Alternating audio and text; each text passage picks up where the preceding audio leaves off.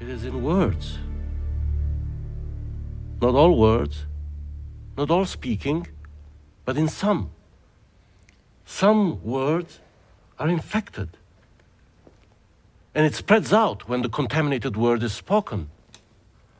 Oh, we are witnessing the emergence of a new arrangement for life, and our language is its host.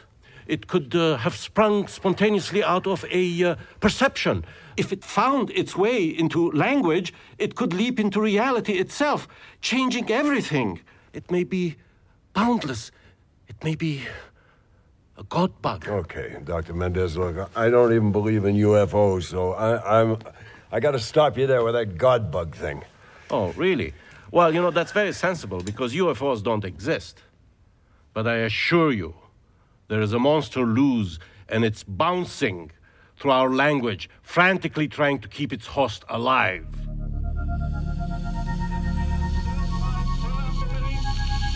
That the only thing we have to fear is fear itself. No. Be afraid. Be very afraid. There's nothing to fear except God. Whatever that means to you. Do I look like someone who cares what God thinks? Why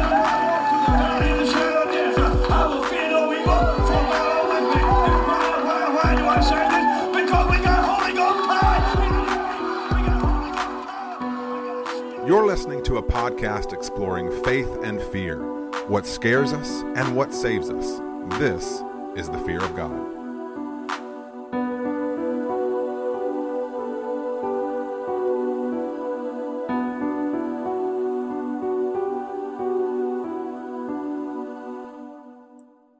Hello and welcome to the intersection of faith and fear, where we discuss each week what scares us in order to find what saves us. This is the Fear of God podcast. We are so glad you're here for this episode and this last installment of phase 1 of 2020. We hope you all have been enjoying this ghoulish stroll down memory lane of the macabre.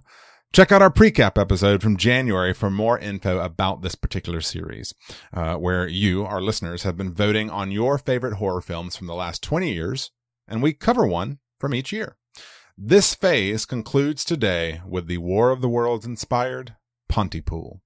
Speaking to you right now is one of your hosts, Nathan Rouse, and typically with me is fellow co-host Reed Lackey. And guys, he was here, but he got a little sheepish, and he was like, oh my gosh, I forgot, Nathan, to give you your Valentine's Day card. I was like, yeah, I mean, it's crazy times. Lots of things are easy to forget. That was in February, though. I wish you'd remembered it back then, but, whatever. I'm sure it'll be pretty cool, and he'll be back soon. Speaking of back, a few weeks ago, we featured Pod Bro and FOG Secretary of Restorative Justice in the FOG 2020 Presidential Cabinet, Blake Collier. Well, turns out he really likes Pontypool. So guys, Blake is back again. Everyone, tell your friends. Blake, welcome, buddy. It is so glad to have you back for a little more fun. Hello. Hello. How's it? I feel like I'm coming in from the Great Plains of Texas again. Okay, whatever. Okay, so Blake, wherever you are currently broadcasting from, as you know, listeners can find us on Twitter, they can find us on Instagram, or they can join us in the Facebook group for lively discussions around horror and genre and Ernest P. Worrell themed media, books, films, and memes. Here at The Fear of God, we explore, we don't explain, except for right now, when I'm going to explain that you, dear listener, can listen to the Fear of God podcast on Apple Podcasts, Stitcher, Spotify, Overcast, CastBox, anywhere you can find podcasts. While you're at it, guys, don those face masks and then go subscribe to us on your favorite platform. And if that happens to be iTunes, be so kind as to leave us a 5-star rating or glowing review. You can also find us on the web at thefearofgodpodcast.com, where you'll find an episode archive and be able to purchase merchandise from the show. You can see fellow foggers in their fog swag, like t-shirts and mugs and cell phone cases and pillows. And Reed! Hey, buddy! Welcome back to the show! Podcast.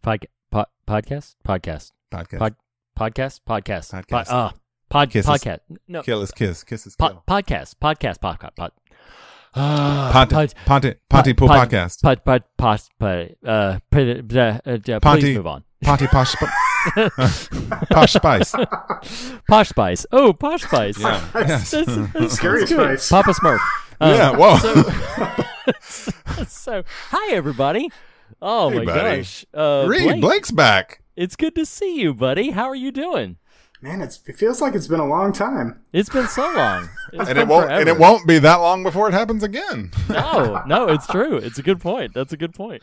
No, it's great to see you guys. I can't believe that we're already at the end of this little phase of 2020. I know. 2020. I'm glad you said that, Reed, because I almost forgot. Yeah. I mentioned Blake being our Secretary of Restorative Justice. Reed, you're my running mate this election year. I don't know if you heard.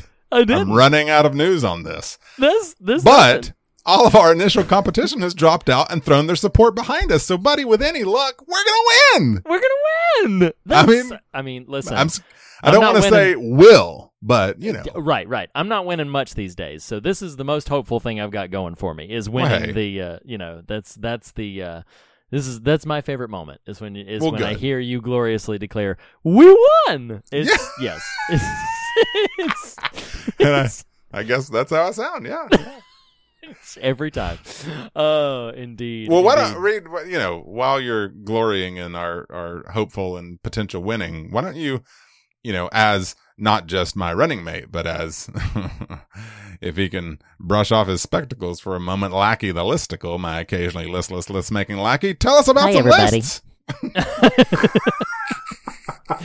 So, good Lord.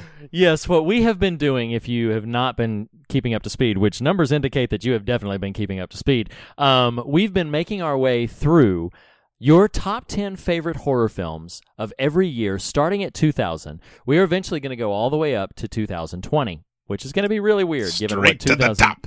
Yes. what 2020 has had to offer for us. But we are now finding ourselves at 2008, which is the concluding year of this phase. We're going to be doing this throughout the year, but taking breaks to do smaller series in between. So this right now is the final installment of 2020 for this phase of this material. We are going to be counting down your top 10 favorites as voted on by you on our website.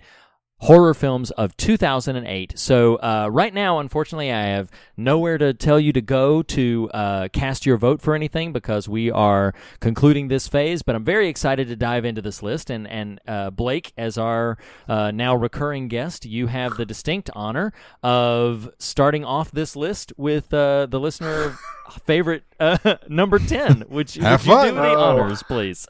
Have fun. Ooh, okay. Well, your number 10... for 2008 is The Midnight Meat Train by director Ryuhei Kitamura. That was better than I would have done. It's better than I would have done. No kidding. Have you guys better seen than the last time. It is. Have you guys seen Midnight Meat Train? Yes. Have you seen this film? No, but it sounds like a country song or something. Yeah. Like Bradley a Midnight Cooper Meat Train to stars Georgia. Coming into town on a midnight meat train. Sure, that too. Boy. Bradley Cooper's in this? Bradley Cooper stars in Yep. it. Yeah, it was before he was like a bona Bradley fide Cooper. A-lister. Yeah, it was long before he was like the super. We know he was on Alias, the TV show. I don't remember exactly when that fell, but that was Really? Oh yeah. It He might was, have. He was the unrequited best friend. Interesting. So this probably folled that, but it predated like The Hangover, which is my biggest intersection for when he came to like sort of extreme popularity. But no, that's interesting. I did not know that he's on Alias. I've never seen that one. But yeah, Midnight Meat Train is exactly what it sounds like. It's very gross and gory and a midnight meat train. That's what it is. Yeah. Nathan, how about you hit us with number 9? No. I'm going to do you a favor. I was going to say. I'm going to do you a favor. I'm going to take number 9. I'm going to take one for the team, and I'm going to let you give number 8 because you deserve to give number 8. Thank you. So, number 9 on the list is directed by M. Night Shyamalan. Like we said with Lady in the Water, there's probably no way this winds up in a favorite horror film except on a Fear of God list. It's one that we don't even care for very much. It's The Happening. The Happening made it to your number 9. I have to think that this is one of, and maybe I'm wrong, but I have to think that this is one of those votes of people just selecting something they knew and had seen. I have to think. I actually kind of like it. Shut up. In a weird, This has been a good, in a weird this has sort been a of good way, run, yes, Blake. yes. Yeah. Is it too early to cancel next week's episode? Exactly. Oh my gosh. So, but it's funny because you know who else loved this film, gave it 3.5 stars, was freaking Roger Ebert. Roger Ebert loved the That's Hound. hilarious. Thought it was this glorious celebration of B-movie fodder in a high production value. It basically a high production B-movie. Yeah. So, but no, I don't want to spend the life required to rewatch it, but there's a world where I could envision if you dial in on that frequency that you might find some enjoyment in it. Sure. I can understand that. And I will But that's say a lot of ifs. That is a lot of ifs. I don't care for the film. I don't think the film works. I don't like it.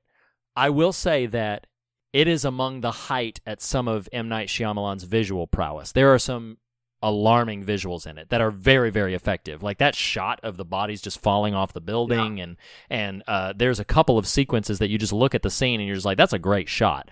Unfortunately, it's couched in a film that is not got a very strong script. It's got some weak performances. So it's just, it doesn't do much for me. But yeah.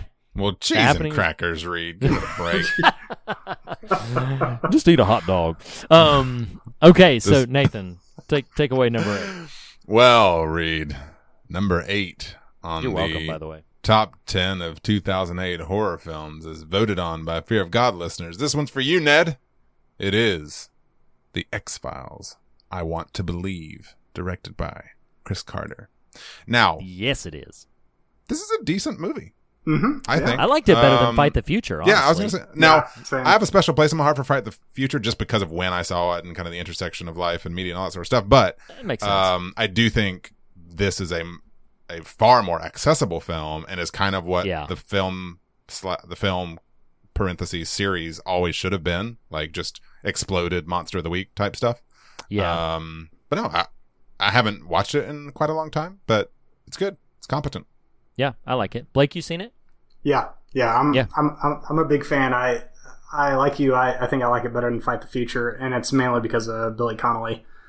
Oh yeah. His role is great. Yeah, he's great in it. Yeah, I really. It has been some time since ironically, I own this film, but it has been some time since I've revisited it. Its appearance on this list actively made me be like, I might watch that because it has been a long time since I've seen that, and I remember really enjoying it. So I might check that out. Blake, hit us with number 7. Number 7 is a little. This is more obscure. I'm kind of impressed with this one. Splinter, directed by Toby Wilkins. I remember seeing this randomly. This is the Ninja Turtle spinoff, right? Yeah, pretty much. Sweet. Sure.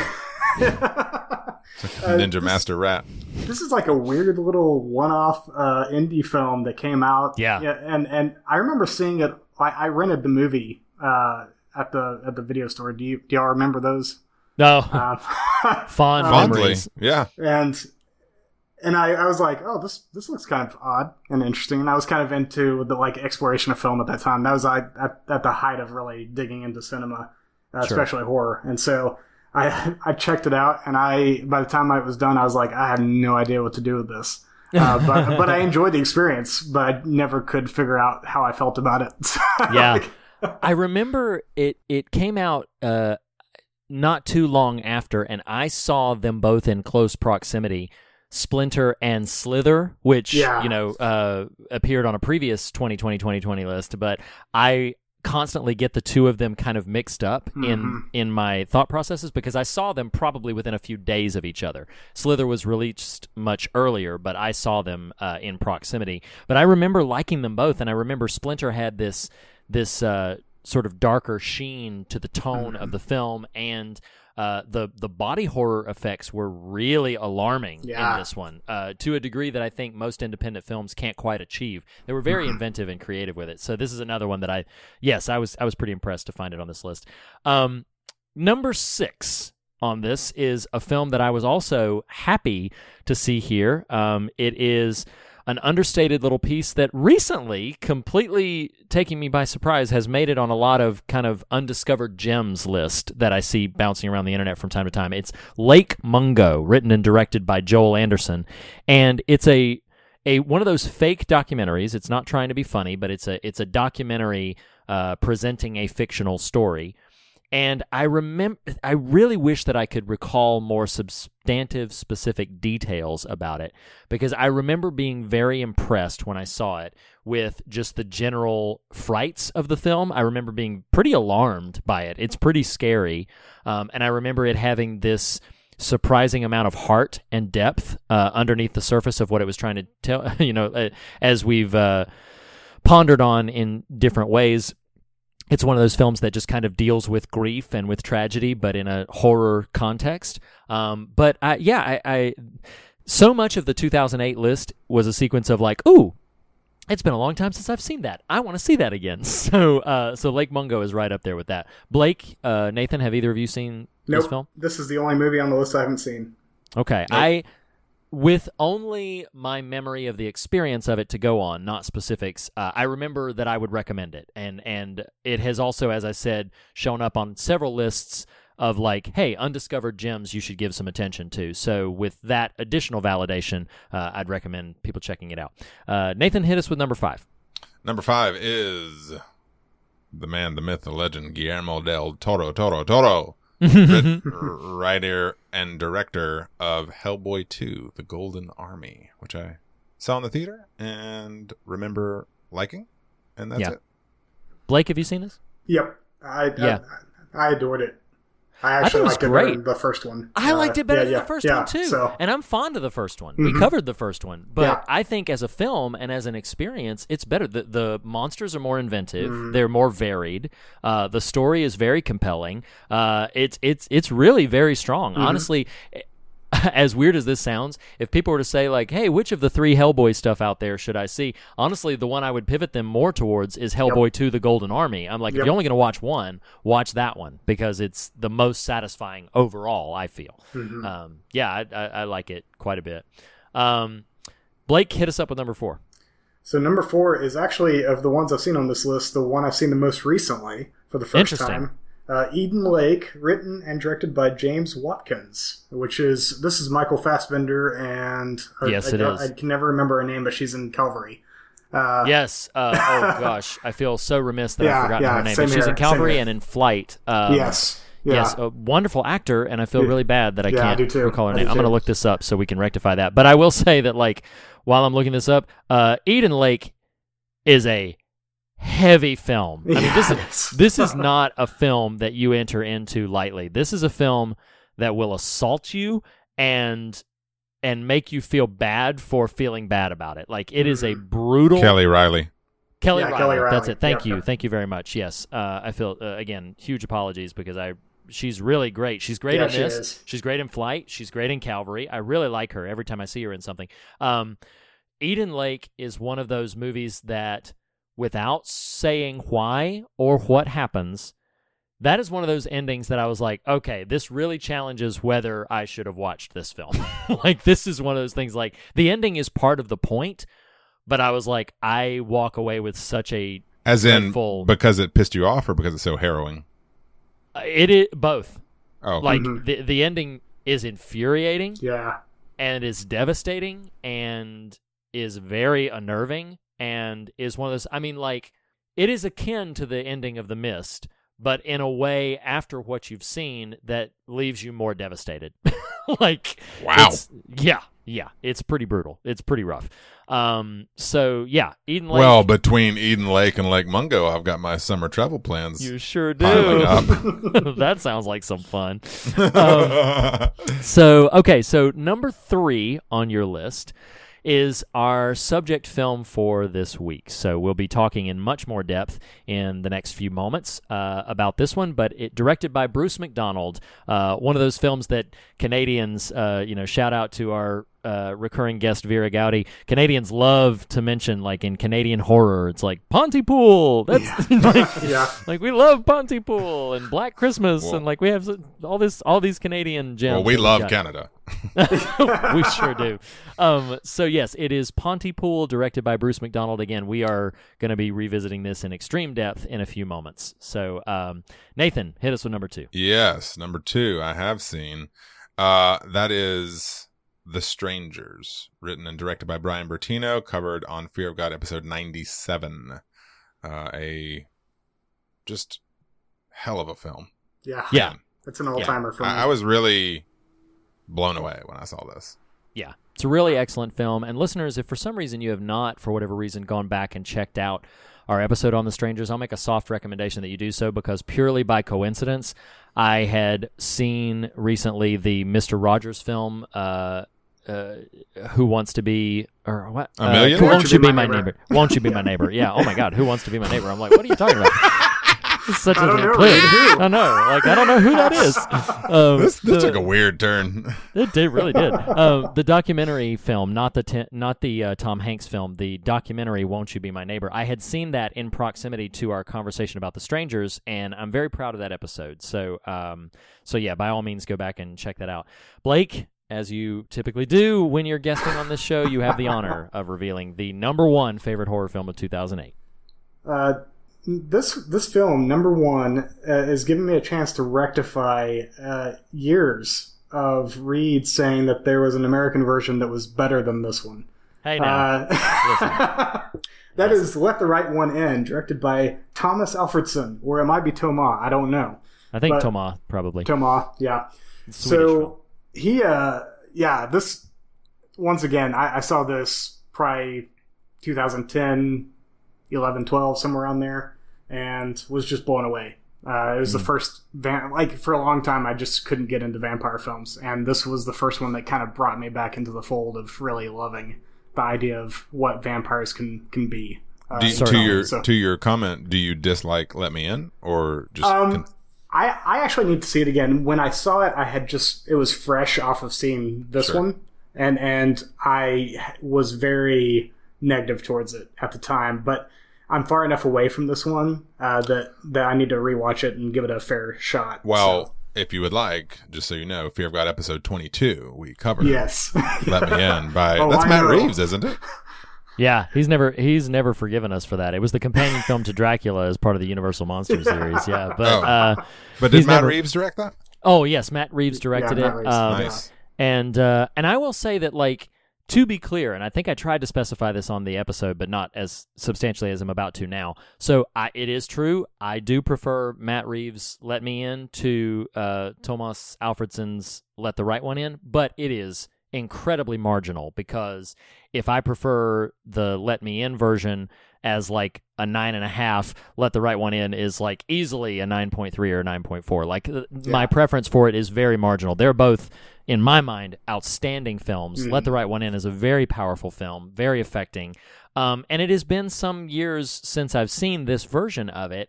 And I've also read the novel, which is different in a lot of ways, and yes, it is it's also interesting in its own right. This is just, any way you encounter this story, it's going to be interesting. It's going to be worth your time. So whether that's the American remake, whether that's the Swedish original, whether that's the novel, this is a powerful and affecting story, and is worth your time in whatever medium you can find it in. So yeah, I highly recommend it as well. And it's your number 1 favorite horror film of 2008, listeners. So before we move on into our discussion of Pontypool, Nathan, for one last time in this phase, would you do us the honor of pulling up the top 5 grossing box office, worldwide global box office? Gladly, Reed.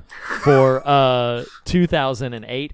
My one big comment, and Blake, look over the list and see if you can have any observations about its sort of substance. What I love about this is this seems to be a slight rise of the auteur, as it were. There's several films on here that are written and directed by the same person. I mean, yes, we had our comments about The Happening, written and directed by Shyamalan, but then you also have Lake Mungo, which was written and it was a writer-director, Hellboy 2, writer-director. Eden Lake, writer-director. The Strangers, writer-director. Even some of the other films on here, like Pontypool and Splinter, independent darlings that made big waves. The Strangers is like a big impacting film, but it was a very sort of understated film. So I love how most of this list, perhaps with the exception of Hellboy 2 and X-Files, and then probably The Happening because of Shyamalan's profile, those are probably the only three like major motion pictures. Everything else was independent based, and that really delights me. I like that about this particular wave this year. What else could you say, Blake? Well, I mean, so of course I haven't seen Lake Mungo, but you're starting to see like a real attention to detail in the technique. Yes. And not so much in the scares. You're actually looking at characterization, improvement on characterization. You're looking at improvement on... you're starting to get, like, especially with Splinter, you're starting to see some really talented special effects being utilized. Absolutely. And in a way that you still don't see all that often today. No, that's true. And so... like there's just a lot of uniqueness. This, in my opinion, this is probably one of the strongest lists that y'all have had so far. It's really good. Most of these films are really strong. There's there's a lot of inventiveness. I mean, I'll save my thoughts on Pontypool for that, but there's so many like inventive stories in this. Let the Right One In is an unconventional vampire tale. Yes. The Strangers is a home invasion story, but so much deeper and more than that. And Eden Lake, Lake Mungo, Splinter, all very inventive concepts and unique experiences. So yeah, this is a really strong list. I'm very, very happy with this. Nathan, how about our global box office? How about it, Reed? Thank you. I am your eye in the sky here at Fear of God Sunshine Podcast. Chopper. Yes, that's it. So one, not in the top 5, but I do want to shout out numbers 8 and 9 here. Number 9 is Wall-E. So we're looking now at the 2008 worldwide box office. Number 9 is Wall-E. That is one of the last films my wife and I saw before our first child was born. Saw that in the theater, and my wife fell asleep because she was very pregnant. Number 8 is the repulsor blast heard around the galaxy, and that's Iron Man, the first Iron Man film. Nice. Wow. At number 8, which is wild to consider how that franchise has climbed. No So looking at number 5, which is many, at least to me, not very fun entries here, but number 5 is Mamma Mia. Here I go again. Oh, yeah. Meryl Streep and everybody else. I've got a soft spot in my heart for Mamma Mia. Do I mean, you? it is what it is, but but my wife and I have seen that, and she's a big fan of Meryl Streep, and she's most of the actors, and a fan of that music and everything, and yeah, I mean, it's a fun film. It's a really genuinely very fun film. And to be fair, that actually, though I know it sounded that way, that wasn't me knocking it. I actually haven't seen it. Just a odd assortment here at the top. So there's that. Number 4, which I also haven't seen, is Hancock, the Will Smith pseudo superhero. I actually kind of like that movie. Really? Yeah, I kind of do. That was Reed's. Really? That was the Can I pull the plug? I don't remember right now? disliking it, but I remember it not having a major impact on me. It's kind of the Shaggy Dog of like it's enjoyable for what it is, but see the film that Blake Collier says is the Shaggy Dog of kind superheroes. of like the Shaggy Dog. Oh man! Wow. All right, number 3 is the Jack Black starring Kung Fu Panda, which is it's pretty decent. It's fun. Yeah, it's fun. Yeah. You know, these movies you never knew unless you just pay attention to this stuff are like number 3 grossing for the year. Right. Speaking of movies that just don't feel like they earned the place here, it is number 2, 2008 worldwide box office is Indiana Jones and the Kingdom of the Crystal Skull. Still haven't seen it. Yeah, it didn't. I tell you, it didn't earn its place. I tell you what earned its place was the freaking Indiana Jones original trilogy. That's what earned that place, the number 2 box office right there, because that film does not deserve it. The number 1 film for 2008 worldwide box office is The Dark Knight. Breaking yes. 1 billion. So listen to this. I want to do one little interlude real quick here. So this is the kind of stuff we would say for about, 8-9 months from now. But on my way to do this, I didn't look up that top 5 before I just said them all out. But what I did go and think is, I wonder what in this year, 2020, is going to be the big hits, right? Like, oh boy, what are, and I'll just do the top two just for kicks here, but I'm paying less attention to the films themselves as much as to the numbers, and know that we are recording April 23rd. Movie theaters are not open. Even when movie theaters do open, are people going to go to them in mass at all? Who knows? It's going to be a down year for a lot of things, movies particularly. But number 2 for the year is Sonic the Hedgehog, and number 1, which I've actually heard is pretty fun and good, is the new Bad Boys film. But think about this, y'all. Yeah, think about this. So, last year's number 1 grosser, who can guess? Last year's number 1 grosser? Easy. Oh, yeah. gosh. Was it Avengers Endgame? It was Avengers Endgame. Avengers Endgame made $2.8 billion. Listen to this.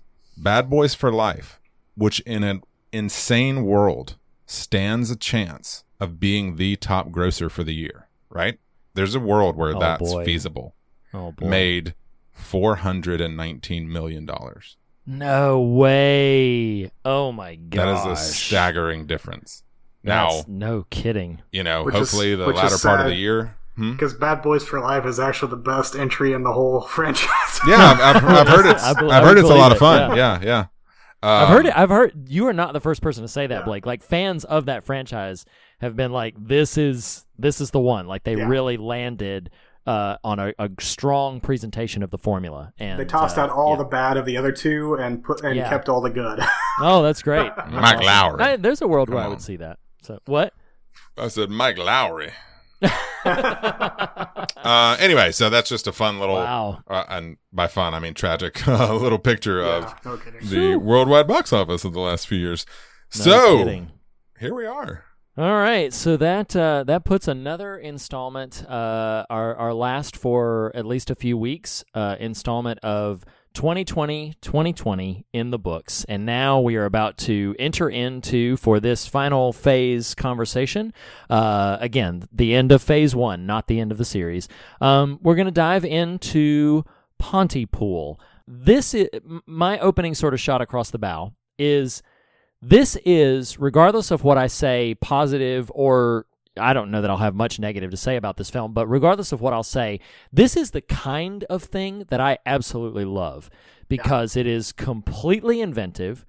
It is taking a formula of the traditional sort of zombie trope film, completely turning it on its head, even to the idea of the concept of infection and how infection is spread in some tremendously interesting ways. And I just love when films can get extremely creative in their concept. This is not a big, box office smash, special effects ridden, extravaganza. This is just a simple story, very effectively told, rooted in character, rooted in circumstance, and it's the kind of thing that I just absolutely love. Nathan, had you heard of this film? Did you know anything about it before going into it? I knew nothing and intentionally decided to stay that way before going into it. So no, this is my first time. I had never heard of it. I knew nothing about it. You lob me these titles sometimes, like WTF, Riri, what are we talking about here? So I did not go watch a trailer. I did not look at anything. Like, all right, here we go. And in fact, our companion piece, so we were, listeners at this point, you probably know this, we record 2 episodes at a time. The other episode we were recording was for the 3-hour director's cut of Dr. Sleep, spoiler alert, which is for next week. And so I was like, okay, I'm gonna, just gorge on this Dr. Sleep director's cut, and this Pontypool thing can be a bit of a throwaway, right? Like House of a Thousand Corpses or whatever. It's like, it's filler. Y'all. I got, and this movie is brief, which I'm grateful for. It is. That's part of its charm. Probably about the 40-minute mark, I was like, oh my God, I'm stressed out. I don't know if y'all have this sometimes. Reed, you're probably have it less than perhaps Blake, just knowing your history with the genre, but like, I have gotten to that place where I've let my guard down a little bit because I'm like, oh, 3 years of horror, I'm good. Yeah, that's fine. House of a Thousand Corpses, this is stupid.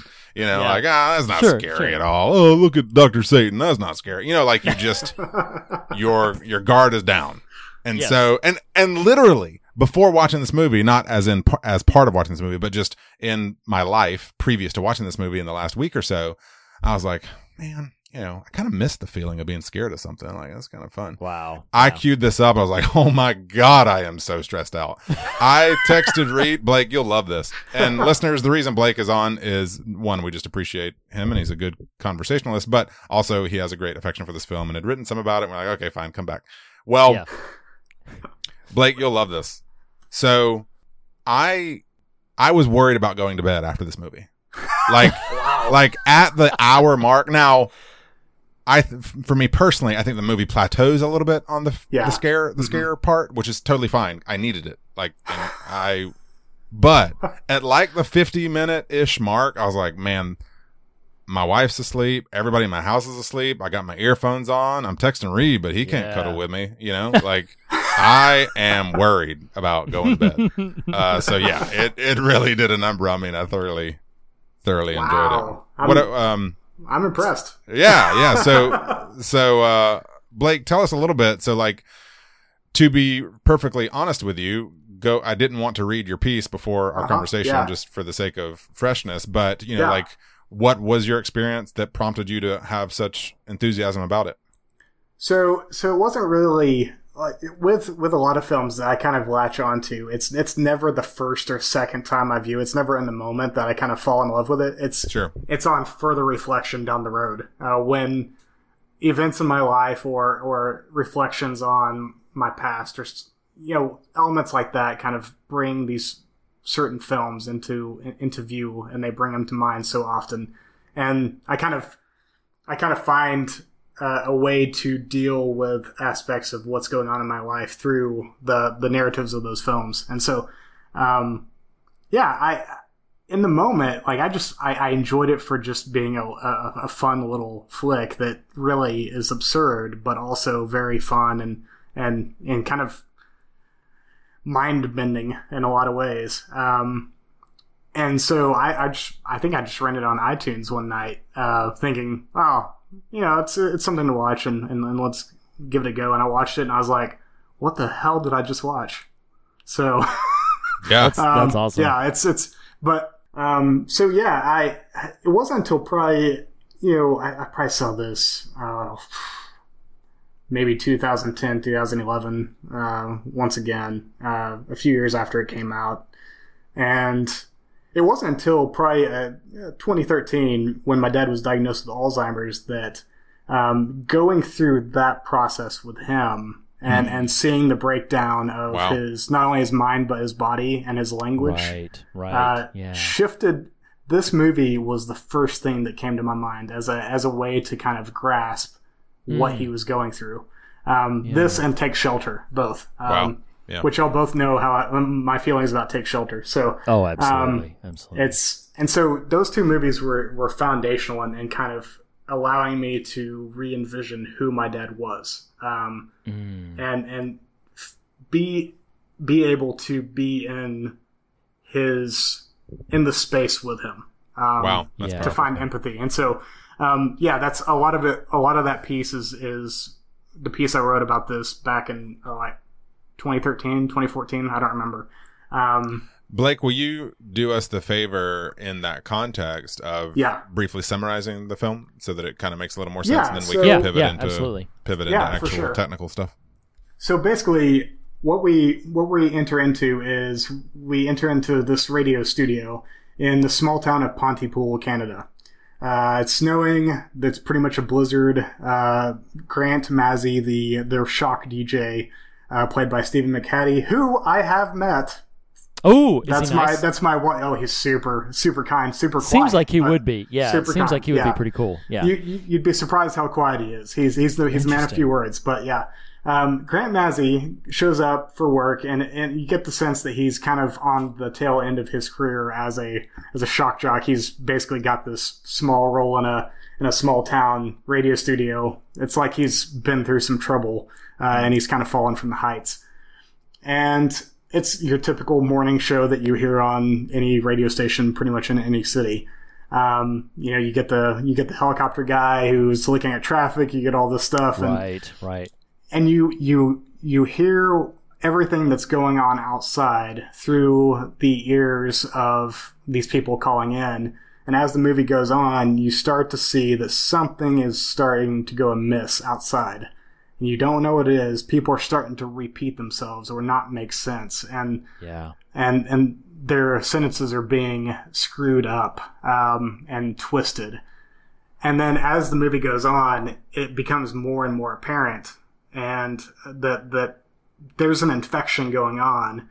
And as you find out, this infection is transferred through not only language, but meaning.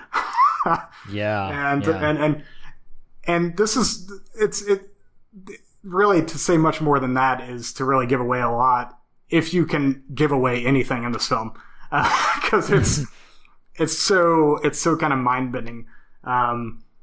But the guy who wrote it is actually the author of the book it was based on, the screenplay, Tony Burgess. And I actually read the book after I saw the movie, a couple of years after I saw the movie, and it is enraging. It's an enraging read, just because it's hard to follow his narrative, because he's trying to do what the point of the book is. I thought you were talking about my co-host real quick. Oh, yeah. Enraging read, yeah. Enraging wow. read. That was actually my nickname in fourth grade. Actually, that's also... No, just kidding. Because what he's doing is he's basically trying to formalize the narrative of the story. He's trying to confuse the narrative as he's writing it. Because this is a guy who got his degree in semiotics. Like, he had just gotten done getting his linguistics degree, and this idea of meaning and language and how we form meaning through words and those connections that we make with other people, and how that is so important and key to connection. Wow. And he had just gotten done getting this degree, and he wrote this novel. And he doesn't even like the novel now. Like, he's like, it's fine. It's okay. Wow. But is it called Pontypool? Pontypool changes everything. That's what it's called. Yeah. And it is maddening. Like, it is just... What's so interesting about that is, like, I'm so... stuff like this is hard to execute in our information-soaked age, but I'm so thankful I didn't know any of this before watching it. Because... even if you were to ask me right now, like, is this a scary movie? I don't even know that it's that scary of a movie, but it's so well crafted and it's so intimate for so long that it's just super stressful. And I think, for me personally, on paper, the concept is a little dumb, right? Like, it's a little like elementary, which is fine. That's actually less criticism than it is just kind of like, I don't know, what? It's a movie about word inflections, So I'm really grateful to have shielded myself from some of that information, because I do think it makes for a more rewarding, especially first time watching. Yes, very much so. Yeah, and I think part of the stress comes from, and this was such a wise decision on the filmmaker's part, is so much of it, well, really almost all of it, is contained in that radio station. So what's happening on the outside world, you're experiencing it the same way they are, which is through this audible conversation or this audio feed that's coming through. Now, I don't know if you heard this or knew this in your preliminary research, but originally it was conceived as a very, very experimental film. The opening shot... I did hear that. Yeah, isn't this crazy? The opening shot where you see the sound wave as Stephen McHattie is talking, and the sound wave is just sort of reacting to his vocal intonations. That was going to be the 90-minute film. That was going to be the only visual. Oh, wow. Was that sound wave as you're hearing everything else go on. I do think an experience like that would have been interesting to see, but I wonder if it would have limited its exposure and ultimately limited its effectiveness. But that was the way it was originally conceived, and it was also crafted as a 1-hour BBC radio drama, which And I it's do so think. good. Yeah, It's so good. I haven't heard it. So you've Yeah, gotten the chance to yeah. hear the radio. Uh-huh, Oh man, it's so I would good. love to hear it. I would love to hear it because Nathan mentioned it in passing in the opening that this was inspired in large part by the now infamous War of the Worlds broadcast that Orson Welles had done, I believe, in the 40s, which when it aired, because it was done very sort of real-world-esque with music and pieces of concert playing, and then a newscaster would break in and say, there are tripods moving towards the city, like all this stuff, and so people got genuinely freaked out. So it was in this spirit and in that vein. I think this would work very, very effective. There was even a couple of times, because I'd seen it before, there was a couple of times where as I was watching it, only for a moment, I mean, I'm not ridiculous about it, but for a moment, I just kind of closed my eyes, like especially in the scenes where he's like in the broadcast and was trying to picture like, okay, what would this have been like if it was just the audio?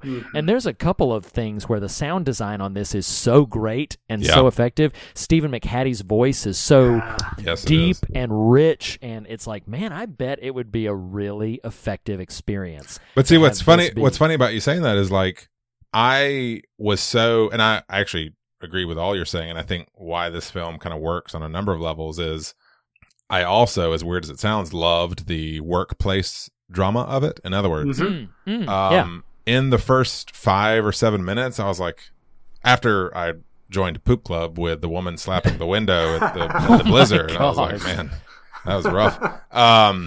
But once that happened and, life moved on, just those first 5 or 7 minutes of them prepping for the show, and it's this real intimate kind of the engineering aspect. And I was like, this is kind of cool. It's kind of just like settling in, and then this steady thrum of dread that starts to escalate. So I really loved that aspect of it, which is, and again, there are movies like this. The benefit I had here was not knowing anything about it, so I didn't know it was literally all going to take place in the studio. And so the longer that goes, the more you're like, oh man, I'm really digging the structure of this.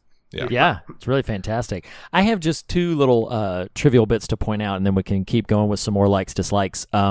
So just as a point of, I like nice reference, Stephen McHattie and Lisa Houle, who play Grant and Sydney, are married in real life, which I thought that was pretty cool.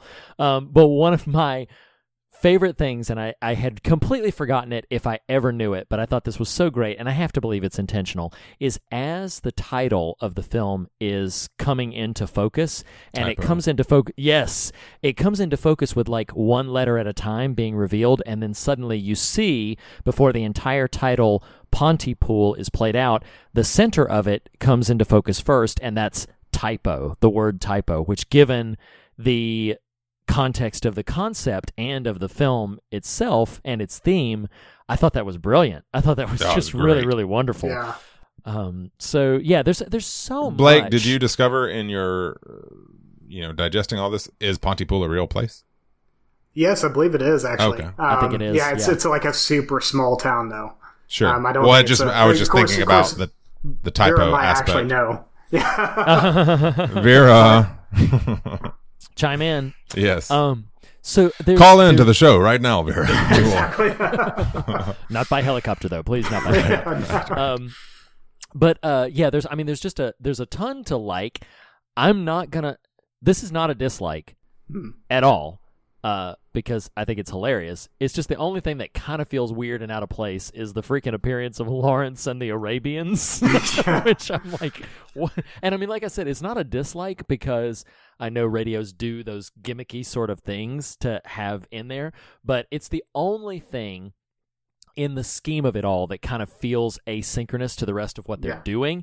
But it's still, like I said, it's not a dislike because I don't really have a dislike for it. The dad of that troupe, or the elder one, he's the actual novelist, I believe. You're correct that the novelist is present, but he's the guy that plays Lawrence, not the elder of it. It's the one who was singing.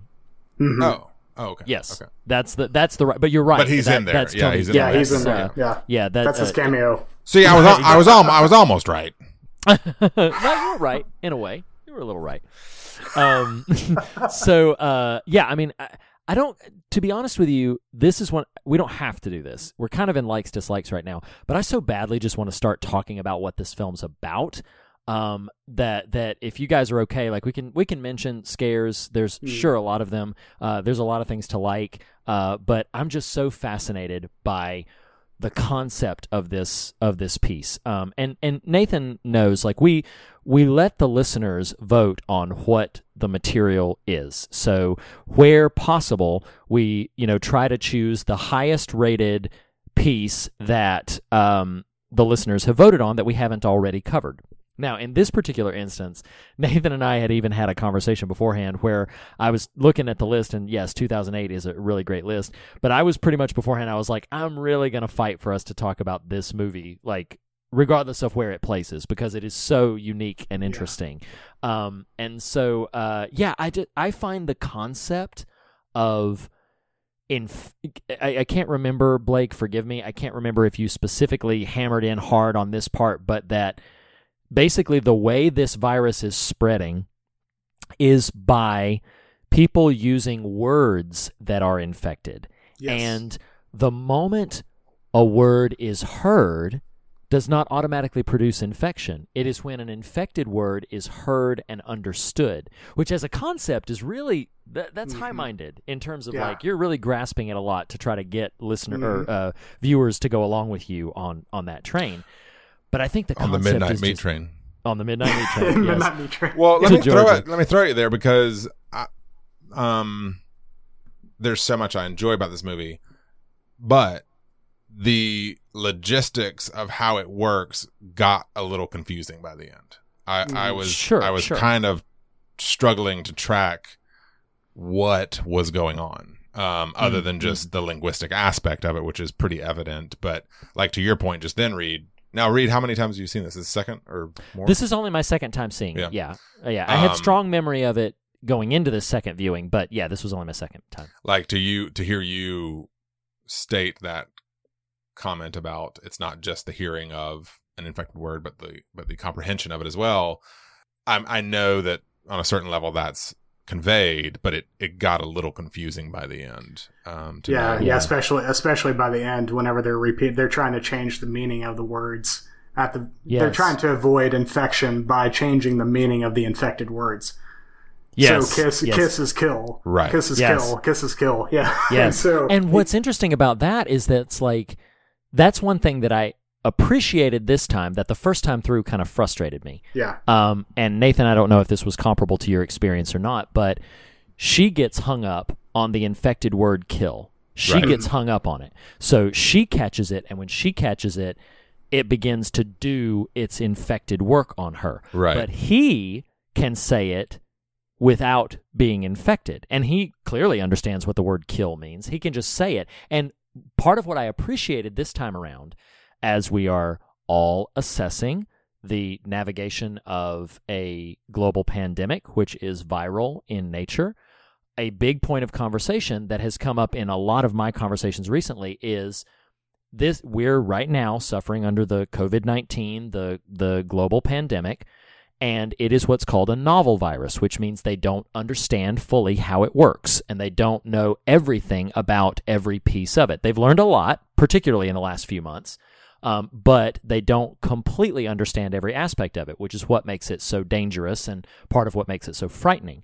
What I appreciated about this, in the context of what we're experiencing right now, is we don't know why she got infected by kill and he didn't. We don't know. And there is a certain specificity, a uniqueness to the person that is at play that the first time through I kind of saw as a cop-out. Well, why can he? Because in most zombie films, nobody's immune. Nobody's immune to the zombie outbreak. And there aren't degrees of immunity. Exactly.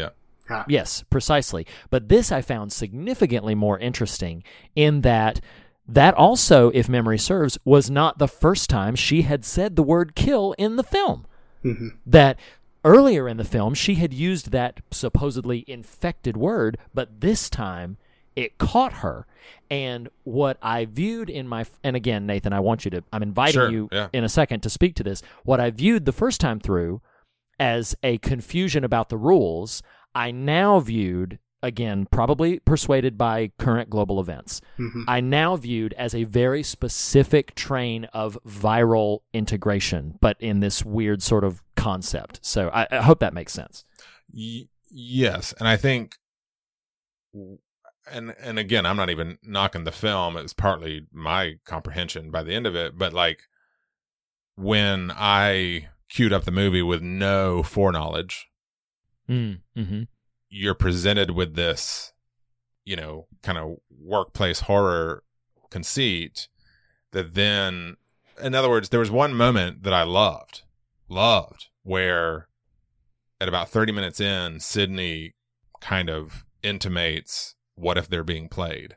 So that was a real narrative pivot. And I was like, oh my God, I'm so stressed out. And so I'm not saying you can't turn the rules, right? Like, okay, yeah, I was understanding one thing, now, oh my God, what if none of this is happening? And so by the end, those rules come real quick. And right. I'm like, I understand it's linguistically caught and conveyed. Transmitted. It's like it's English. That word is, but it's not. So yeah. Again, it's not really a knock as much as just, you made the phrase a minute ago, high-minded. It's a very high concept that, yes, sure, that in about 5 minutes unpacks a lot. That just doesn't, it just doesn't register as well on a first viewing as I imagine it would. I do want to throw out real quick, because I want us to, if we're drifting out towards theme, that's totally fine. But I did want to,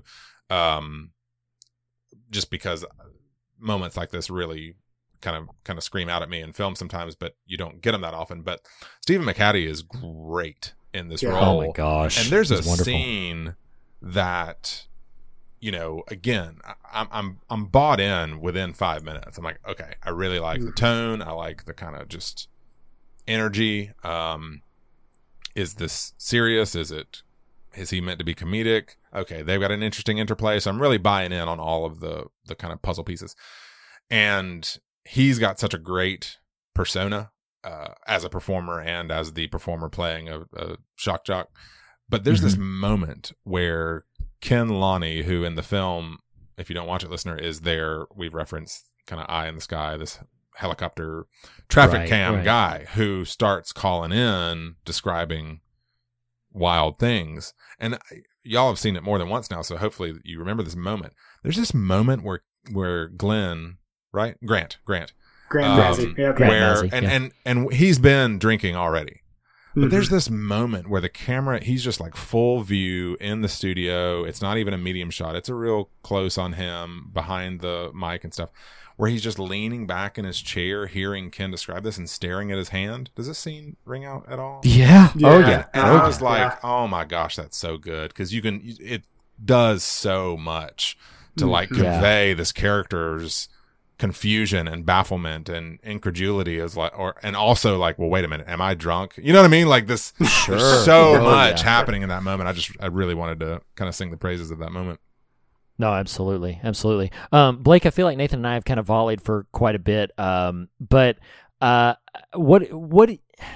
do you process and by the way, listeners, seek out the Mockingbird piece written by our very own Blake Collier, about Pontypool and about this experience. It's well worth your time, but unpack a little bit about your thoughts and feelings. Share thoughts from the article, your own thoughts, new thoughts, whatever, about this film. So yeah, This is not going to necessarily be a key to people's understanding of the film, because I think it rails against completely being understood. But understandably, yeah. But I think the only reason why I'm able to like grasp elements of it more than maybe some is because for whatever reason, around the same time I watched this film, I read the full oeuvre of Walker Percy. And Walker Percy, his nonfiction work is inundated with this fascination, this obsession, really, with language and what that means. Yeah. And there's a thing that I allude to in my piece, that this moment in Helen Keller's life, that is, he just zeroes in on. And it comes back in his writings over and over again. And it's the moment where she finally understands meaning. And her teacher's trying to find a way to make to connect a word with what it means. And there's this moment where she writes in her autobiography that her teacher places one hand under a running stream of water, and then signs in the palm of her other hand, water. And in that moment, like, the whole world was unlocked to her. Yeah. This world of language, this world of meaning was opened up to her, and she understood. And in my head, when I read that, and I think Walker Percy had this in mind too, is that this is the creation story. We understand. We are given language, and with the language, we are able to connect with each other. Yeah, and that's why the two precepts are love God and love one another. Right. Yeah. It's because we have the tools now. We can speak and we can connect. And I think what's so beautiful about that is because you can go down the rabbit hole with what that means, because water, specifically for Helen Keller, was a significant word. Yeah. In that moment, for that specific reason. It's not necessarily the specific word for another person. Sure. It's not even if she heard water in another context, it would not have the same meaning as water in that moment. And so when I'm thinking about the movie and the Pontypool and these seemingly shifting rules of how this virus works, for me, like I can almost say, well, she says kill at one point, but it doesn't mean the same thing. It's not the infected meaning. Right. Yes. It's when she hits upon the infected meaning of that word, when it becomes real, that it begins to repeat itself. And then Grant, he says it, but that word doesn't have the same meaning to him in that moment as it does for her. He's not thinking about it in the same context. There's a lot of ways that you can kind of take this and just the complexity of what linguistics does and language and how meaning can. I mean, we've all been married. Yes. How many times have you talked past each other? And you're basically saying the same thing. Yeah. But you've talked past each other, and it's because you're thinking about two different meanings in the same time, and you're moving past each other, and really it just takes one reconnection to bring those meanings together, and it doesn't always happen. But it's how often we talk past each other, and how often that breakdown of communication happens. And that's kind of the point. That's the big takeaway I get from Pontypool a lot of times, especially in this current climate, is how often our language breaks down for us, whether it's intentional or not. And just the repetition, the repeating the word once it's been infected. We keep saying it. We keep saying it. We keep saying it. It becomes an echo chamber in its own way, and it's just it's so prescient. This movie. Yeah. Oh, absolutely. And I mean, gosh, I want to verbalize out 6 things at the same time. Yep. You mentioned this complexity of talking past each other. One of my most frustrating moments are the moments when I get stuck inside my own head when I'm having a complex conversation with my wife or with a dear friend or something like that, and I get stuck inside my own head to the degree that somebody can speak a plain thing to me. They can say a very to the naked ear would be easily understood, but for some reason in my mind, because of where my head is at, it has become a spider web of all these. Well, did you mean this by implication? Did you mean this? Do you really want me to do this? What are you not saying? And all these other sort of complexities. When if I were able to just simply take a pause and a step back, I would recognize that was actually quite simple. It did not need to be as complicated as I made it. And so that's a factor. The other thing, oh my gosh, I want to spit this out so that I don't lose it. And Nathan, I'm not trying to exclude you from the conversation. I just got a lot going on in my head. So the other thing is you mentioned that when she grasps hold of kill and how it means something different to her, like that really stuck out to me this time, not her specific, but when the doctor is explaining that it is understanding which causes the virus to take hold. It is understanding the meaning of the word. And then I started thinking about how innocent it is if a toddler or an adolescent says a word that's very volcanic and has tremendous significance to it, but they don't know understand. that. Yeah. They don't know that. It's mimicking. Yeah. Exactly. So to them, it is merely repetition. That's all it is. Yeah. But this statement just almost knocked me over. Emotionally, it literally knocked me over. That, like, then they catch the infected meaning. Yeah. Then they get, racist phrases, misogynistic phrases, sexist phrases, things that, like, then they've caught the infected meaning. And now once the infected meaning has taken hold, now it is so much harder to break free from that association. And if they've caught, God forbid, the infected meaning while somehow simultaneously not realizing they're infected, and then it continues to proceed out that way. And what makes so much of the final moments of the film so galvanizing is he's making an active effort to try to get people to misunderstand. Yeah, like, he's destroying meaning. Yes, I need you to break your understanding of this word, because these words are infected, and they are, and then, in my last statement, and then I'm going to pause for a moment, like, then it ties to something else, and I'm only hitting these thoughts and running. We can certainly unpack any or all of them or leave them where they are on the table.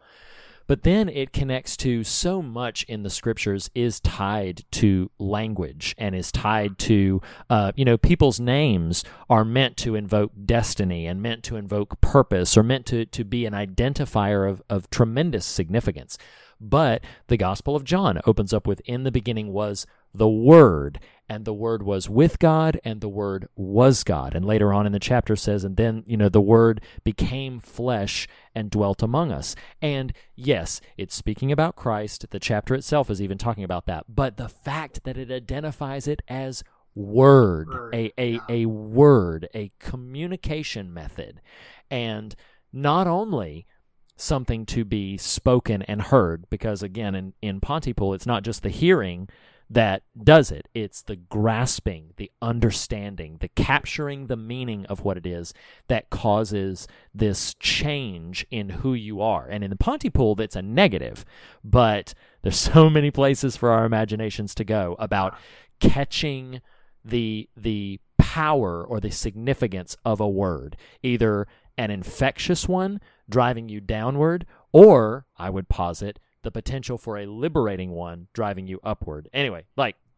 great. Well, let me so much going on. Jump in there.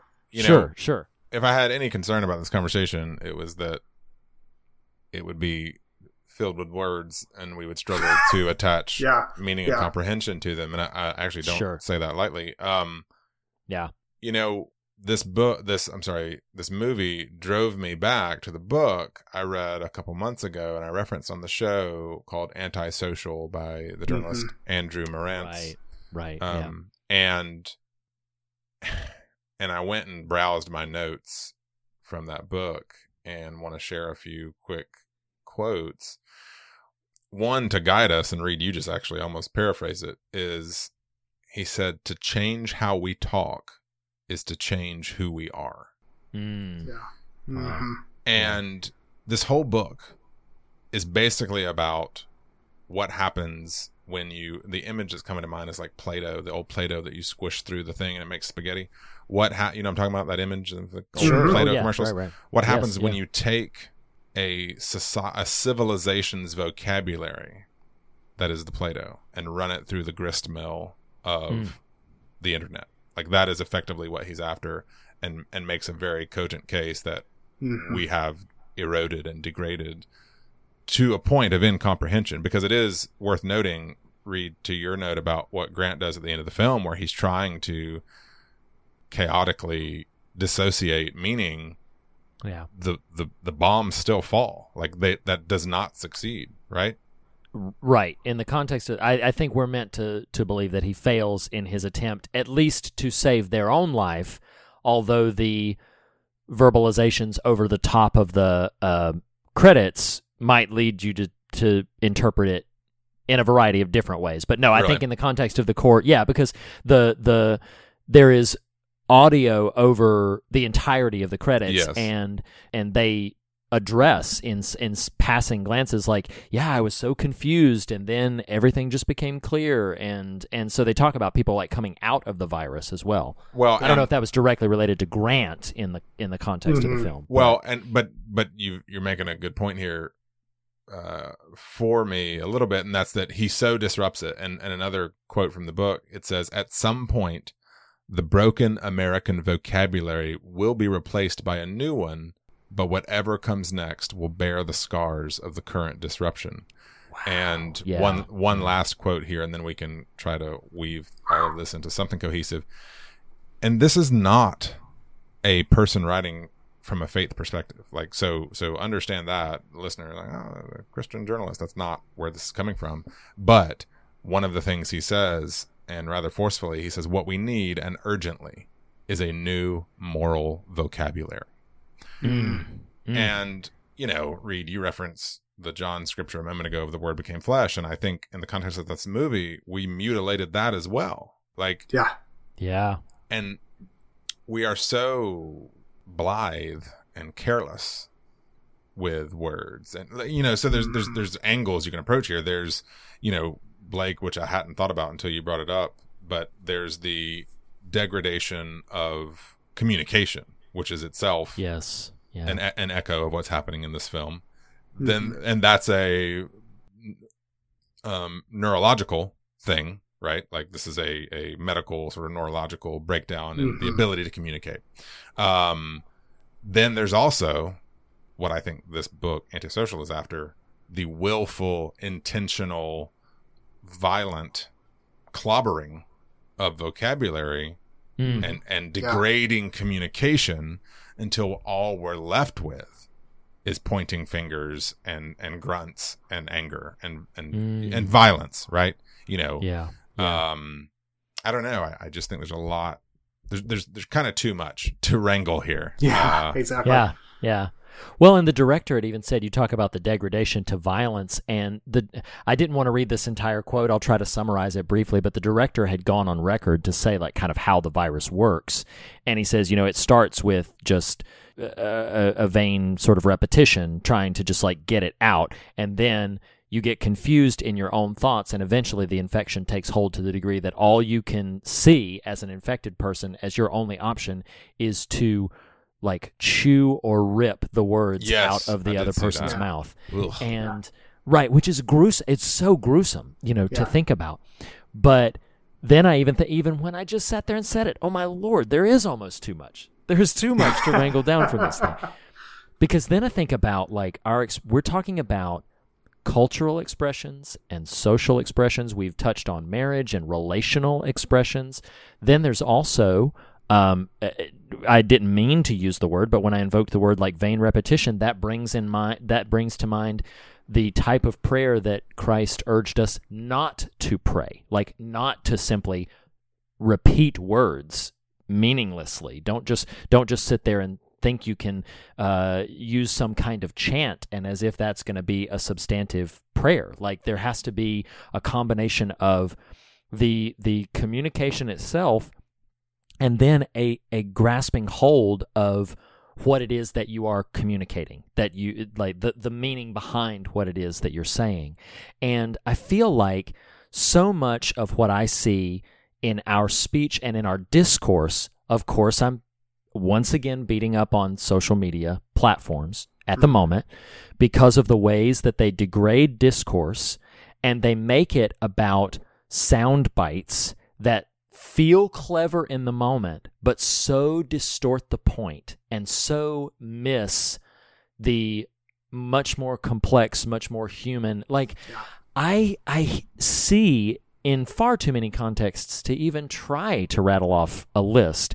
I see far too many examples where somebody makes some egregious comparison of saying like, oh, so you're okay with this, but you're not okay with this. And the issues are so far, there's such a huge canyon, but you're minimizing and reducing the conversation to this really weird sort of like, oh, yeah, well, if life is precious here, then it needs to be precious over here too as well. And I'm like, yeah, it needs to be precious everywhere. I don't know what point you think you're trying to make. Like, I don't understand why you think you're getting anywhere by simply reducing the conversation to some weird mic drop soundbite you're trying to express that has no root in human complexity, human understanding. It's just sound and fury. That's all it is. It's just this, but in the context of this film, and then I'll shut up, it is spreading an infected sense of conversation. It's spreading the method of communication that reduces enlightenment, that reduces humanity, that reduces understanding and compassion, and simply cares about silencing the opposition, simply cares about quieting anybody who would agree with you, and frankly, most of them, to try to make them feel stupid, which is offensive to me. Yeah. Like, why are you going to try to make any point and try to persuade somebody over to your side by making them feel stupid? I don't get that. Why would you try to do that? Well, and once you get to that point, because I think you could say that there's been a language problem since day one in America. Like, there have been words that have been slowly breaking down. It's only until the internet happened that it's kind of just had this steep like lift up. Right, an exponential curve. Yeah, exactly. And so, but I think we're starting to see what happens in the aftermath, because I think it's already happened on some level, is if words no longer have meaning, then all we have is groundless, disconnected perspective. Yeah. And there's like, when I try to talk to someone who is on the other side of the political fence from me, we don't have any words to connect on, because the word I say means something different to them. Right. And so whenever those common meanings, those connected meanings, whenever those are gone, and I think they've been gone for a few years now. Yeah. We're lost. There is no hope for a break from this polarity that we're feeling in the political and cultural spheres, because of, and it's a downer. Like, I don't of course, I don't take pride in diagnosing it as such, but I feel it, like, in my everyday life, like seeing on Twitter or on Facebook or in the news or whatever, like, words do not mean anything that connects us. Like, well, but I think so, you know, I'm just sitting here absorbing all this, and it's way too much. But right, that's not a knock against any of us. It's just trying to wrestle this down. But you know, I think that quote, Reed, that you expounded upon from the writer, I believe, about it degrades so far to just violence, and not just violence that we're sort of accustomed to, or threats of violence that we're accustomed to, but so graphic and discomforting violence to how did you even say it? How did he say it? That you that you try to chew the words out of the other person's mouth. Yeah. Well, and I think, you know, I think we're there, like in terms of intent, you know, like not necessarily physical. Of course. But Blake, to your point about that feeds into just that political discourse, and I do think there's a moment where you have to, because our words, and Blake, you made the comment of other side of the aisle type stuff, like, one, you've got political conversation, and then you've got social media. Those are two different things, but when you marry those things, yes. Our words now literally mean nothing. And so for me personally, I have backpedaled a whole lot from the thing, you know, once I sort of comprehended, okay, this is what social media as a construct is doing, and that's terrible. And so I backed off a whole lot, because once you started realizing it's like, I'm not going to change your mind. You're not going to change my mind, which ultimately that means we're not listening to each other. Our words are falling to the ground, or just getting evaporated into the air. Like it means nothing. And I want to circle back around to this notion of the word becoming flesh. And I think, and I'm not pivoting to Jesus is our answer, but I am pivoting to the word becoming flesh is our answer. And I mean those as both the same and separate. So I just today, I had to run a couple errands. I got to leave the house for a moment and started and got 20 minutes into, I'm looking at it right now, 26 minutes into a recent Why Is This Happening podcast with Chris Hayes. And he had a guest on there. I'd never heard of this person, but the title attracted me. The title of the episode was called Solidarity in a Disaster. And I didn't know this would connect to this tonight, but the guest he has on there is a woman named Rebecca Solnit, who is a writer who wrote a book around the time, I believe she's a journalist as well, but wrote a book around the time of Katrina, had been doing a lot of research on, I didn't know anything about this major earthquake in San Francisco from years ago, but her book is called A Paradise Built in Hell. Ooh. Yeah. And she talks about how in times of chaos and disaster, we want to believe it's this broken thing and people aren't connected and people are, relational degradation is taking hold. But what she kind of posits in this book is that it's actually through her study of things like this earthquake in San Francisco, of things like Katrina, and now, of course, this book is climbing the charts again because of the moment we're in. She says it is these acts of generosity, it is these family meals, it is these moments of grace that break through the hell to find paradise. And where the only reason I bring that up right now is just to say I think words are both literal and verbal, and words are also actionable in flesh. Yes. And I think, Reed, you were trying to make this point about 45 minutes ago, but all of us got tsunami'd here by all that's going on. And, but how, to that antisocial reference of what we need is a new moral vocabulary, and what does that mean, and what does that look like? And Solnit, this author of A Paradise Built in Hell, tells this story of watching news footage of Katrina, and a newscaster is in a store, and there's a little African-American boy behind him, I think, the journalist, the newscaster, who is what appears to be pilfering a pink t-shirt. And the newscaster on live TV says something like, "Not your color. Doesn't look like that's your color," and is real dismissive and condescending. And listen, y'all, she's not speaking as this person of faith, which I think a lot of people of faith don't have a good moral vocabulary. But where she's trying to pivot this to is like, you have no idea what this child might be going through. Yeah. And on national television have just reduced, as the phrase you used, Reed, human complexity down to a derogatory, verbally violent soundbite. Yeah. And I think, what does it mean, and what do we have to do? And one, I do think it calls for a hell of a lot of self-reflection and self-excavation to answer this question. But like, what does it mean to have a better moral vocabulary? I'll say this last quote and then move on to you guys and kind of be done, I guess. But sure. Another quote from Marantz is, he basically says, there is a narrative. Like, you don't get to just ignore that a narrative can exist in the world, and especially in American society. And he says the point isn't don't have a narrative. The point is, what kind of narrative are you going to be a part of and choose?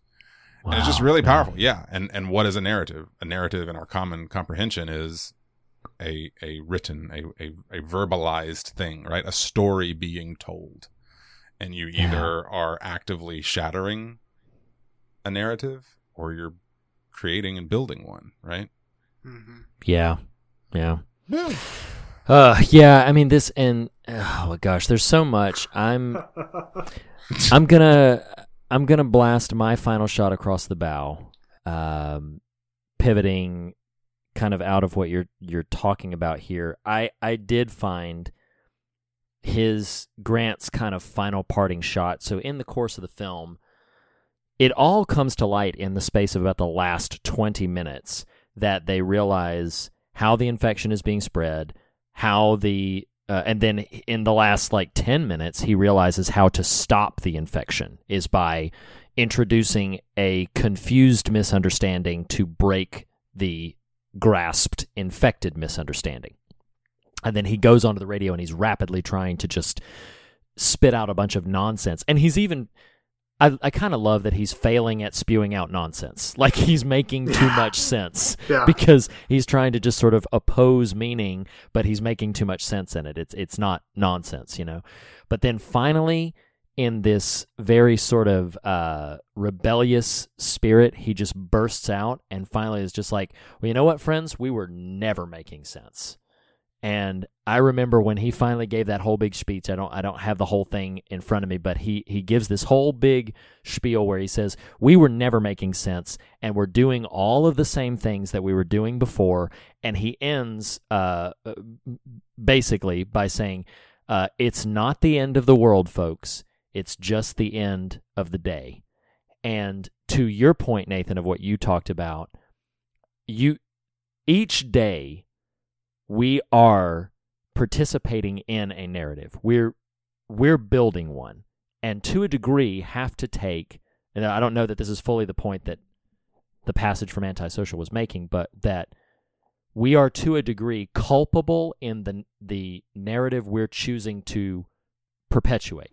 We are culpable for what we're choosing to foster, what we're choosing to put out into the world, and we are responsible for it to a degree. There are things that we cannot control and cannot hold, but I love that he just sort of towards the end in this film is just like, no, you know what? We were never making sense. Like this is not the end of the world. It's just the end of the day. And there are stories and words and meaning swirling all over and all around us. And I think it's really, like we've all said multiple times, it's almost too much to wrangle down everything this particular film, now 12 years old, has to say to 2020 in the midst of not only viral concerns, but language concerns and meaning and understanding concerns. It's a very affecting moment. Before we pivot to the fog meter, Blake, do you have any other passing thoughts, parting observations, anything else you'd like to share? No, I think on the whole, I would largely like to leave it where we left it. I do want to point out one thing, and we've said it numerous times already, but I just want to point out that whenever they're Sydney and Grant are talking to each other and they're figuring out what's going on, the two words that are central to it are kiss and kill. Mm-hmm. Yeah, right. And if you think about the nature of those two words, one is love and the other one is hate or violence. Violence, right. And he keeps trying to confuse the meanings of those. And man, I tell you what, how many times have we confused the meanings of those two things? Good Lord, come on now. Yeah, yeah, absolutely. I just want to point that out because it's small and it's right there in front of you, but you know, it took me several viewings to recognize that. I grasp that. Yeah. A remarkable film in a number of ways. I think that goes without saying, regardless of how viewers may particularly feel about it. It's your third favorite horror film. Clearly, I love that it made it so high on the list. I love that it's been seen by that many people and that many people paid attention and that it stayed with them. I'm hoping, unlike as we have referenced previously how Paranormal Activity has climbed our listening charts, and your episode that you were on, Blake, Saw, is up there as well. I hope Pontypool is a film that hits people's radar if they haven't already seen it, because it's pretty amazing. But let me not tilt my hand too much before we go to the fog meter. Nathan, you want to explain? Let's hope it's the Shaggy Dog of Fear God podcast, right? Yes, exactly. Nathan, why don't you explain the fog meter to our listeners, please? Oh, if I can inject some meaning into these words. The fog meter, it is the metric we use on every film to assess its fear factor, or how scary a thing is, and its God factor, or how substantive a thing is. I will start, as it was my first viewing on the fear. This movie isn't there's one kind of scene of some relative kind of gore, or just kind of harrowing visuals. Otherwise it's pretty mild in terms of the visual element. But I mean, for the pure stress factor that I experienced, as far as the suspense and thriller goes, I mean, I'm not hyperbolically saying I was worried about going to bed at a certain point. So, I mean, 9? This movie's, right. I mean, at least for the 2/3 of it, it's stressful. It was just one long visit to Poop Club. Absolutely. Blake, what would you give it for the fear factor? I think I'm gonna double that. I'm gonna say it's 9 because even at the time when I first watched, I thought you were about to give it an 18. Oh yeah, no. Even the first time I watched it, I mean the one moment of gore that you spoke of is because everything else is so tame. It stands out significantly. And it's a little bit unexpected in the moment. You think something's coming, but you don't know what. And when it happens, you're like, "Oh, whoa!" But you are exactly right. The tension is just unbearable, especially in the first viewing. Once you kind of got the grasp of the narrative itself, or basically the run of the movie, repeat viewings are less tense. But man, it still holds up even now. So yeah, no, remarkably so. For myself, what I think dilutes the fear element for me, particularly on this second viewing, was simply being so drawn in by the concepts and so fascinated by the concepts. So I found myself thinking more about what was happening than emotionally experiencing it. But even with that, I would still give this a 7 on the fear factor. I mean, everything you're saying is accurate. It's a very stressful film, inventive in the way it navigates its fears. For myself, on the substance meter, I'm not going to pull any punches or give too many qualifiers. Guys, this is a 10 for me on the substance. I mean, it has so much on its mind, and in ways that I found unbelievably resonant to what we're experiencing right now, what I think about and experience so many times in my life. It's a big 10 for me. Blake, what would you say? Oh, easily 10. I've gotten more out of this film than just about any other horror film as far as content and ideas, and it's helped me through the grief of my dad's disease. I mean, right? so yeah, no, seriously, yeah. So yeah, it's a hard 10. Yeah, understood. Nathan, what say you? I think I tend to attach substance to also just an emotional response too. I don't quite have that at the moment. But I do agree, just sort of philosophically and in other sort of intellectual ways, it's got a lot happening in it. And so I'm gonna go with an 8.5. 8.5. So the official fog meter reading is at a 9. Wow. Oh, I never. When you told me the name of this movie, I was like, "What the hell is that?" Pontypool. What kind of word is that? That don't mean nothing. That's got to be a typo. I mean, Well, it is a typo. all I did was be like, okay, it's like 9 o'clock. Oh, it's 80 minutes. That's not too bad. I'll turn this on 20 minutes later. Like, oh my God. I'm so scared. Yeah. Well, I'm not delighted that it wound you up like that, but I'm kind of delighted that it wound you up like No, I am too. That's fun. No, I get a kick out of it. So, Nathan, does that mean that you would recommend Pontypool to people? Yes, unquestionably. I mean, I think, and, I think there's like destructive, nihilistic kind of scare factor that would be hard to recommend. This isn't really that. Understood. It's more Yeah, just like right. really well crafted, Sure. Yeah. thriller, suspense type of filmmaking. Yeah, absolutely. Blake, I think we all know your answer, but Yeah. do us the favor anyway. Oh yeah, I highly recommend it. And if you actually want to get a sense of what it's like to be one of the characters infected in the movie, try to read the novel it's based on. No, wow. I think you've dissuaded me against that. That would be So I've actually read some of his other work, and he's a fascinating writer, and I highly recommend reading some of his other work. Pontypool Changes Everything is a tough go. tough one. Understood. I, especially after the second viewing, I champion this film. This film deserves to be seen. It is so wildly inventive and unique. Did you hold back on your enthusiasm? I just don't recall you really pushing hard. Yeah, because here's that's the thing, totally man. fine. I just Yeah. That's why I went into it so kind of like ho hum. I was like, oh well, this is it. I don't remember you pushing hard. I'm grateful. Because That's not me criticizing. No, sure, I understand, but like I have sometimes been like, oh my god, I love this film. You got to see this film, and you come back and you'll be like, that was good. I like it. Like, and so like for me, and also in fairness, like my first time viewing, I don't think I fully wrapped my head around it, and I remember being really interested in it.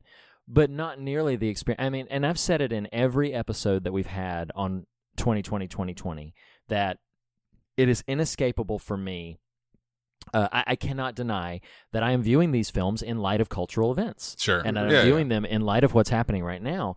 And I think that fueled so much of my response to this movie, to the degree that I'm like, oh my god, like I needed this movie right now. Yeah. This is something that's really interesting and really just helped me to, again, as metaphors in films and stories so effectively do sometimes, really contextualize a lot of the struggle that's happening and a lot of the difficulty that's happening in a way that I found really, really affecting. And so also there was, I had not seen it this second time when I was really pushing for it. I just remembered really liking it, being very interested by it, knowing its subject. I was like, this could make for a really interesting conversation. So to that degree, I didn't want to chime in and be like, oh my, but it would also be fair to say that my enthusiasm beforehand existed, but was not near what it is right now. Well, and to be fair to time. you, Reed, I'm a human who just doesn't know what he wants anyway. So like if you'd hyped it to me, I would have been like, oh, interesting. You play it cool to me. I'm 30 minutes and I'm like, what? Didn't Reed warn me?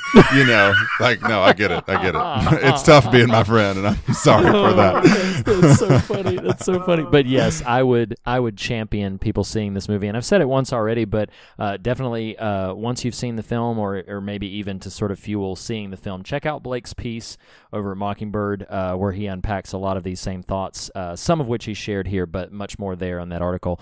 And thank you very, very much, Blake, for joining us for this conversation. It's been a real honor to have you back, as always. So next week, everybody, we're doing something pretty special. This phase has come to an end. We will be revisiting it later in the year, and we'll let you know when that's happening. But next week, we are going back to old Uncle Stevie, and we are going into our next Quarterly King. Every 25 episodes or so, we have a big conversation with... That's an important phrase.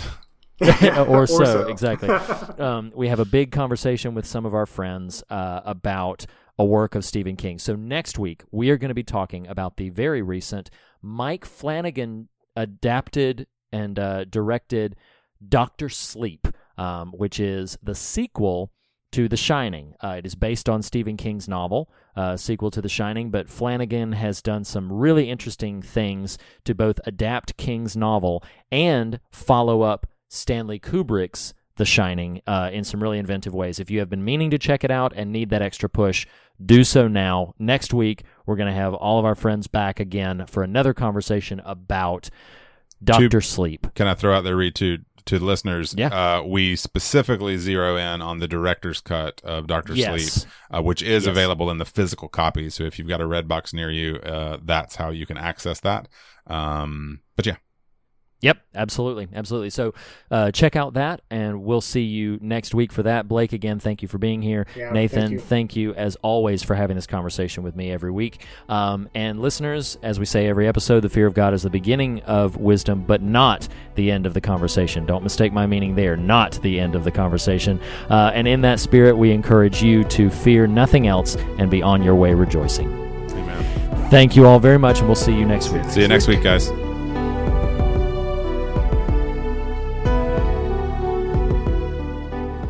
The fear of God is the beginning of wisdom, but not the end of the conversation. And you can continue the conversation in a variety of ways.